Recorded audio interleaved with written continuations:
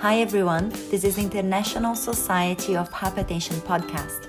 I'm Associate Professor Francine Marques from Monash University, Australia, and my co-host is Dr. Augusto Montesano from the University of Glasgow, Scotland. Welcome everyone back to our MTC ISH podcast.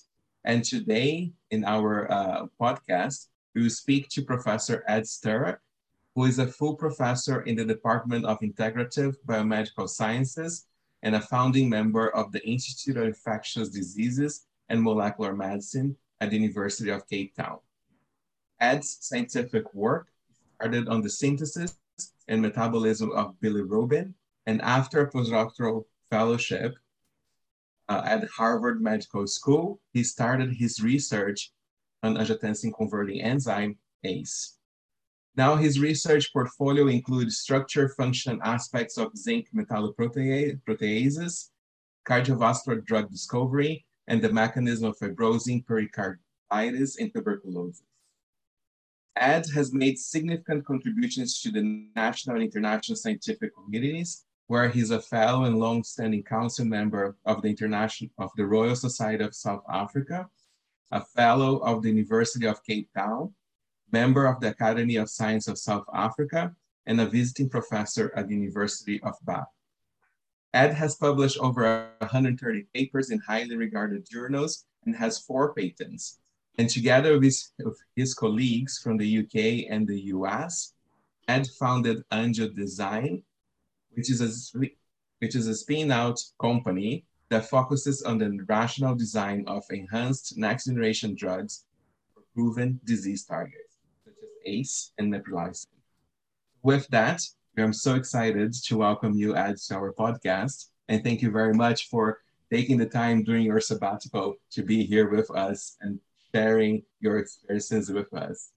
Thank you, and it really is a great pleasure. So Ed, just like to get us started, can you tell us a little bit more of your story and how did you get involved with like hypertension, cardiovascular research, and ISH? Right, well, as you've indicated, Guta, I really started working on the structure and function of angiotensin-converting enzyme during a postdoc fellowship at Harvard with Jim Reardon, who was an outstanding scientist and an excellent mentor as well.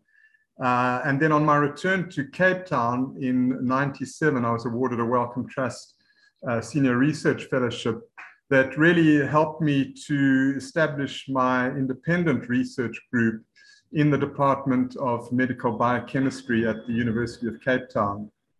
And then in collaboration with a good friend and collaborator, Ravi Acharya at the University of Bath, we published our work on the first crystal structure of ACE in 2003.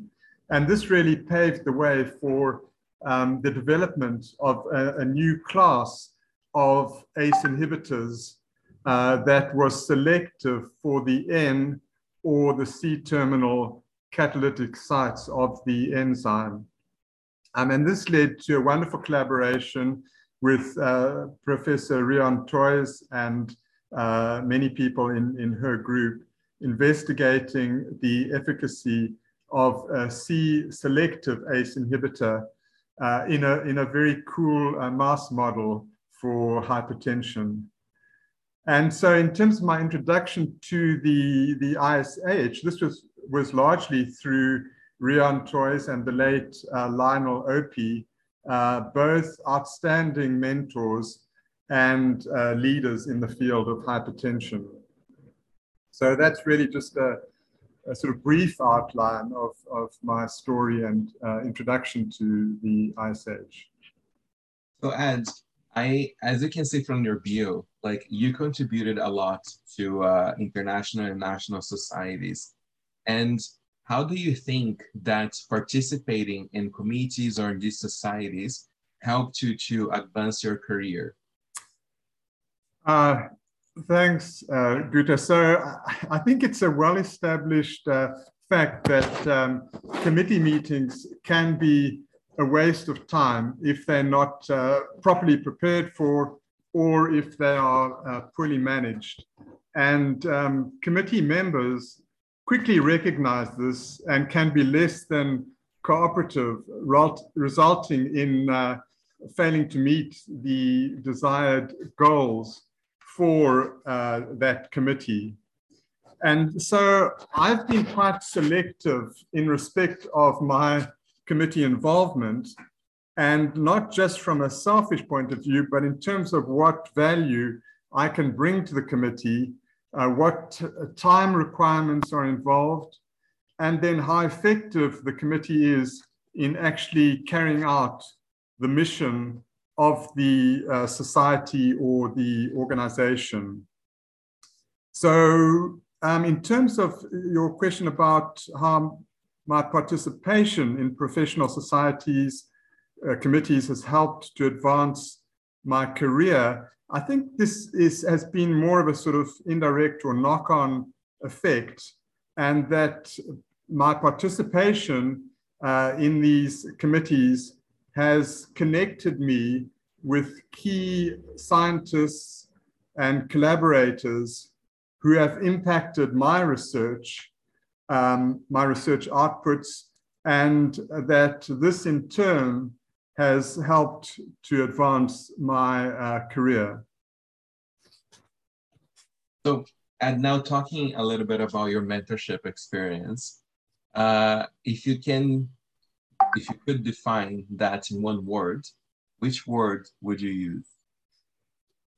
That's a difficult question, Guta, but I think I would use the word communication, and then I would hurriedly add in the word trust as well. So I think that because it's difficult to have good communication without trust, and so open and supportive communication and really creating a relationship of trust. And for me, that really defines mentorship in a nutshell. Maybe not one word, but... Do you think the mentoring is important? No. I think it's essential. It's really life-changing and critical for personal and often professional growth. So yeah, I really think that mentoring is not just an add-on or something that one can do if one feels in the mood for it. I think that this really is a critical component of career development for young and mid-career scientists. And like in your career, when did you realize that you needed a mentor? So I don't think that realization actually ever sort of dawned on me, but I think if I had to pinpoint a time or period, it would probably be during my postgraduate studies. And Guta, I mean, I was really very privileged to have supervisors, colleagues, and friends who were either there for me or drew alongside me when I needed support, guidance, and help getting into the position where the ice hockey puck is going to be. And I quite like that expression. I read it in a book recently, and it was actually a quote from Wayne Gretzky, the famous Canadian ice hockey player of the 80s and the 90s. And when Wayne Gretzky was actually asked what was the secret of his success, he answered, "I skate to where the puck is going to be, not where it has been." And so we can't always help mentees to be where the ice hockey puck is going to be all the time. But I think there are definitely certain sort of strategic moments where helping them to get into that position at a specific time makes a huge difference in terms of their career development. And Ed, if you don't mind me adding a curiosity here, because a lot of people nowadays, they are always considering whether they should stay in academia or switch to more like industry-like jobs. And I think like you have an experience when you put together Anju design. So how was the process to you? Like, did any mentorship play a role in that process? Like how was for you to transition and flirt with both words, let's say? Well, that's a very good question, and I'm not sure whether you want the 2-hour or the 2-minute version. But certainly, I did have mentors, colleagues, and collaborators who I discussed this with in science and academia, as well as in industry and people who are more involved in investment. And I think it's interesting you describe this as a flirtation. Because it has been that in a way. I've been sort of juggling a career in academia, and at the same time, I've been pursuing this spin out in the evenings and at nights. And been, I guess, fortunate that we've been able to contract a lot of the work in to my research group and to collaborators groups. So, that has worked very well. But I think it also depends a lot on the environment that one is in. And, there are certain institutions in cities where there are spin-out business parks and accelerators where it's a lot easier to translate and spin out some of the work into a company. In Cape Town, it's a lot more challenging, and we first incorporated a company in the US, in Delaware, and then in Cape Town, and then we got some angel investment in the UK and moved the company to the UK. So it's been quite a learning curve in terms of how to manage and administrate a company, and how to manage the IP and keep the show on the road. Perfect. Thank you, Ed, for the in-between time answer for that question.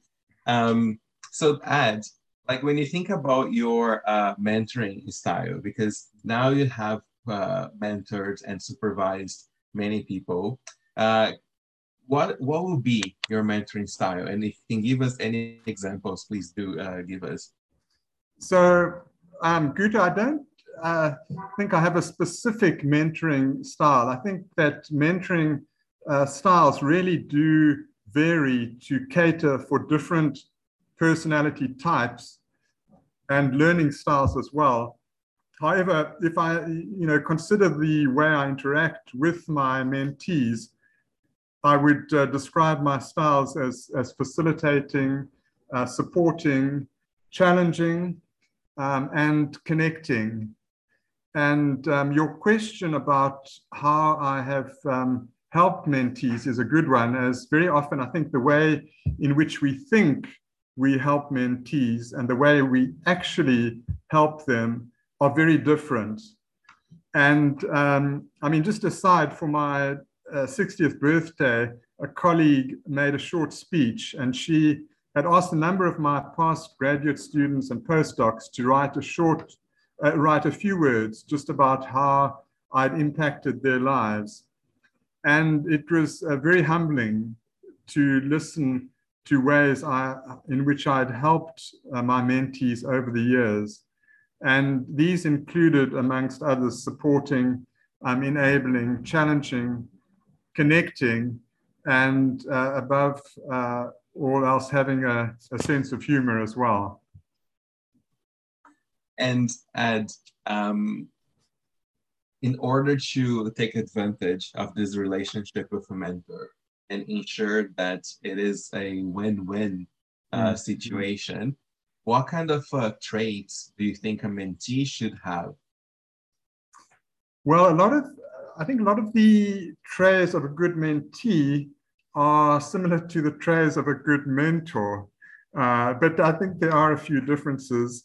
I think that firstly, it's important to really be clear about what you want from a mentor. What are your specific needs, and what would you consider to be a successful outcome of the mentor-mentee relationship, and to have a clear idea of your own priorities, goals, and expectations. And then when meeting with a potential mentor, to keep it informal and discuss both your expectations, frequency of meetings, and I think this is important in terms of setting the scene and making sure that as a mentee, one gets the most out of the relationship. And then I think it's also important to be open, to receive advice and criticism. Often, we find it difficult to receive constructive advice and criticism, but I think this is really key for a good mentee, to be open and to be willing to learn and to be trustworthy. I'm getting back to the word that I used right at the beginning. For this relationship to work, there needs to be trust on behalf of the mentor and the mentee. And then for the mentee to be considerate to schedule meetings ahead of time and ready to value the mentor's time. Often mentors, have very busy schedules, and they, are fitting time in to work and discuss things with the mentee. And then I think to remember that as you progress, your needs will change. So, this isn't a marriage for life, and that sometimes sooner rather than later, you need to move on and find a different mentor. Right. Yeah, no, I totally agree with you. And if your mentees come to you and they say, like, it's time for me to join another group, another lab, and continue with my career, what advice would give to them to help them to identify that good environment? Right.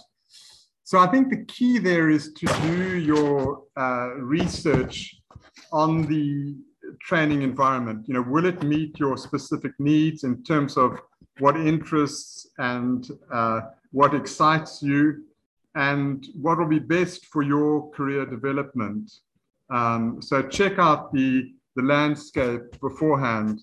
And when I ran my first ultra marathon, I know it's difficult to believe that, carrying this extra weight now. But before I ran that ultra marathon, I drove the route the day before, and I was terrified seeing these hills that I had to run up and run down. But I knew where the major challenges were, and I knew how to pace myself. So, in terms of practical pointers, meet with your future PI in person, or preferably, or via Teams. Visit the group you're intending to join if possible, or speak to current and or former lab members to understand the strengths and weaknesses of the research group and environment. And, I remember very, very clearly before joining the group at Harvard, which certainly had its challenges in terms of, interesting and difficult people. But sitting down with somebody who had actually done a postdoc in the same lab a few years before me, and probably chatting for 2 or 3 hours. And by the end of it, I had a crystal clear picture of, the environment that I was going into, the people, how I should approach different people, the strengths and the weaknesses of the group. And, that really made a huge difference in terms of giving me the assurance that it was the right place, as well as equipping me to move into an environment like that and really sort of hit the ground running. And I think like throughout your career, like, you probably had to face situations where people may look a little intimidating, Right. or it caused you to kind of like, had to get yourself together and put yourself forward the best way possible. And I think many of the people that listen to our podcast go through those situations, a job interview or trying to talk to someone to get a job in a conference. So what do you do in order to put yourself together and be able to sell the best version of ads? Okay. So I think, if one thinks about that question, I think it's important to realize that we all compare ourselves to others. Because we get a feeling of safety and security when we kind of know we're on a similar footing as someone else. And in this context, intimidation is essentially just feeling that somebody is much bigger and better than us. And much of handling intimidating people thus lies in stopping that comparison, or actually reassuring ourselves that we've got plenty of points in our favor. And so just in terms of practicalities, I think we need to remind ourselves that there's really no such thing as an equal footing. It's just a different footing. You and the person that might be intimidating cannot possibly have the exact same skills, personality, background, goals, etc. And so thus you cannot make an accurate apples to apples assessment of who is best. And so we need to tell ourselves that for all the other person's accomplishments or abilities, they're human, that everyone makes mistakes. And it's just that, you might not be aware of all of their mistakes and shortfalls. And then maybe before meeting a person that you find intimidating, to review your own accomplishments or positive qualities and to confirm your abilities and right to personal confidence. And then to think about people who made you feel competent and special. So this is, again, sort of reaffirming oneself. The positive memories that can then decrease your stress as you meet with somebody like that. And then I think finally, just to remind yourself that in the age of social media and ultra competitiveness, the person who intimidates you might not be showing their real self. So if you really get to know them, and there's not always that opportunity, but if you are able to get to know them a bit better, they might be much warmer than you initially give them credit for. And so one needs to kind of commit to talking to them with the aim of finding out a little bit more about their story. And it's true, and I totally relate to your advice, Ed, because I remember once being nervous for a presentation in the early beginnings for me, and I did think about Rianne one day, like saying like, "Oh, look, you did a good job in the conference," and that actually helped me to calm down a little bit, but it helped me to put myself together. So thank you, like great advice.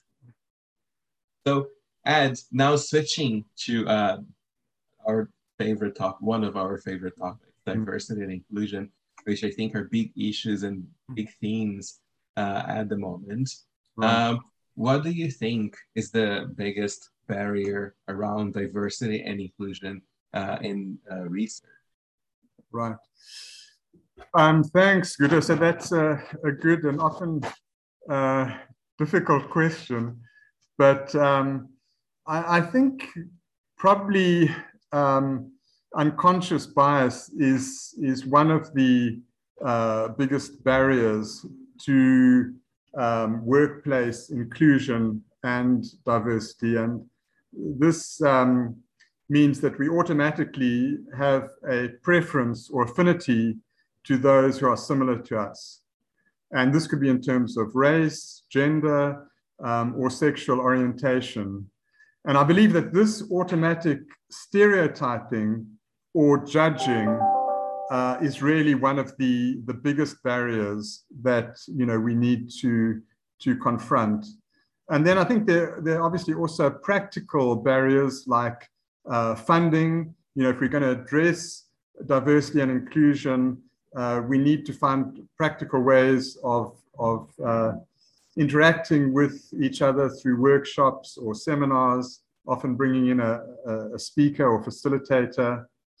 And then tracking diversity and inclusion metrics. I think, we've looked at this in our institute, and often it's very difficult to find the right metrics. But I think it's really key if we want to move forward in terms of diversity and inclusion, that we can sort of see exactly where we are and where we're moving to and how we're progressing over 3 or 5 years or whatever.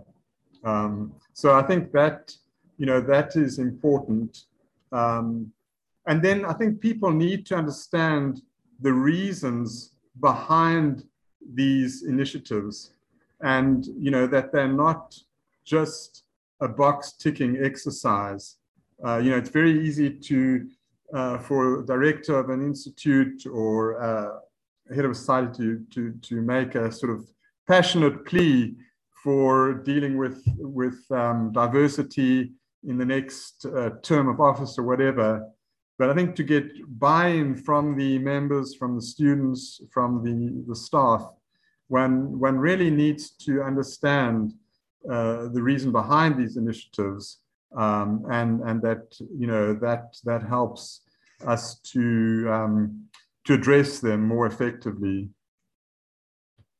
And now focusing a little bit on the participation of women in research, do you have any advice for women in not only hypertension research, but it's research in general? So, good, I've got very simple advice, and that is to dream big, to be yourself, and to believe in yourself. And if I just have to think of 3 women role models, 2 in very much active in the hypertension space, and another 1 or 2 in our faculty, they have been incredible role models, and they've certainly dreamt big and believed in themselves and achieved remarkable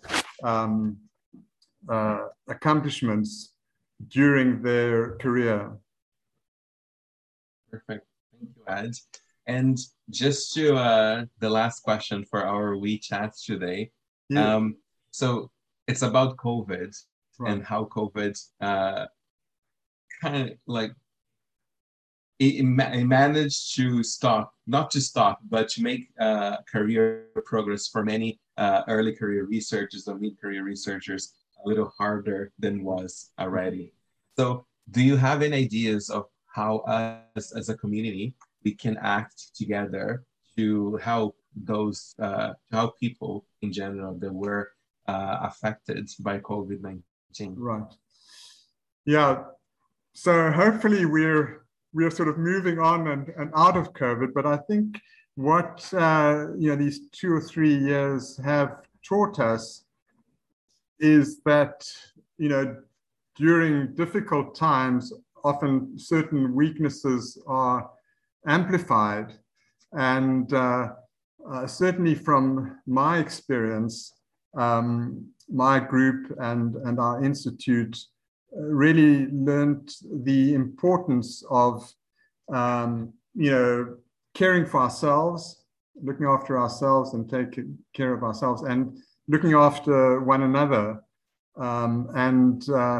Of course, when one is meeting virtually, this is often difficult, and one would move into a meeting, whether it's a lab meeting or a larger group meeting, and just go through the agenda and end the meeting. And we learned quite quickly that people were having needs that they might not have had before COVID, and we needed to change and make sure we had meetings where we just had an opportunity to share with one another, discuss needs, see if there were ways in which we could help each other before moving on to discuss the business part of the meeting. So I think it's important that we kind of take what we've learned from the pandemic, and particularly in terms of how better to support our researchers, and make sure that we implement those going forward. It's very easy as we move out of the pandemic, and we don't have to wear masks anymore, we don't have to social distance and sanitize, to sort of leave all that behind. But I think the most important lesson, as I say, is learning that we are people and we have needs, and going forward we need to be more aware of each other's needs, how we can work together and work successfully and efficiently, but in a caring and more compassionate way. Yeah, and I agree with you. I think like we've seen some cases of that. People really step up and start helping and helping each other, and right, just giving a hand, right? Yes. So, yes, yeah. We reached the end of our chat, so I just wanted to finish by saying thank you again for your time and for you being here with us. I hope you enjoyed as much as I did, and I'm pretty sure people will be super happy to hear your thoughts and your experiences. Well, thanks very much. Good. I really enjoyed that, and as I say, I've been very fortunate to have some special mentors and wonderful mentees as well in my life. So it really was a pleasure and a privilege chatting to you.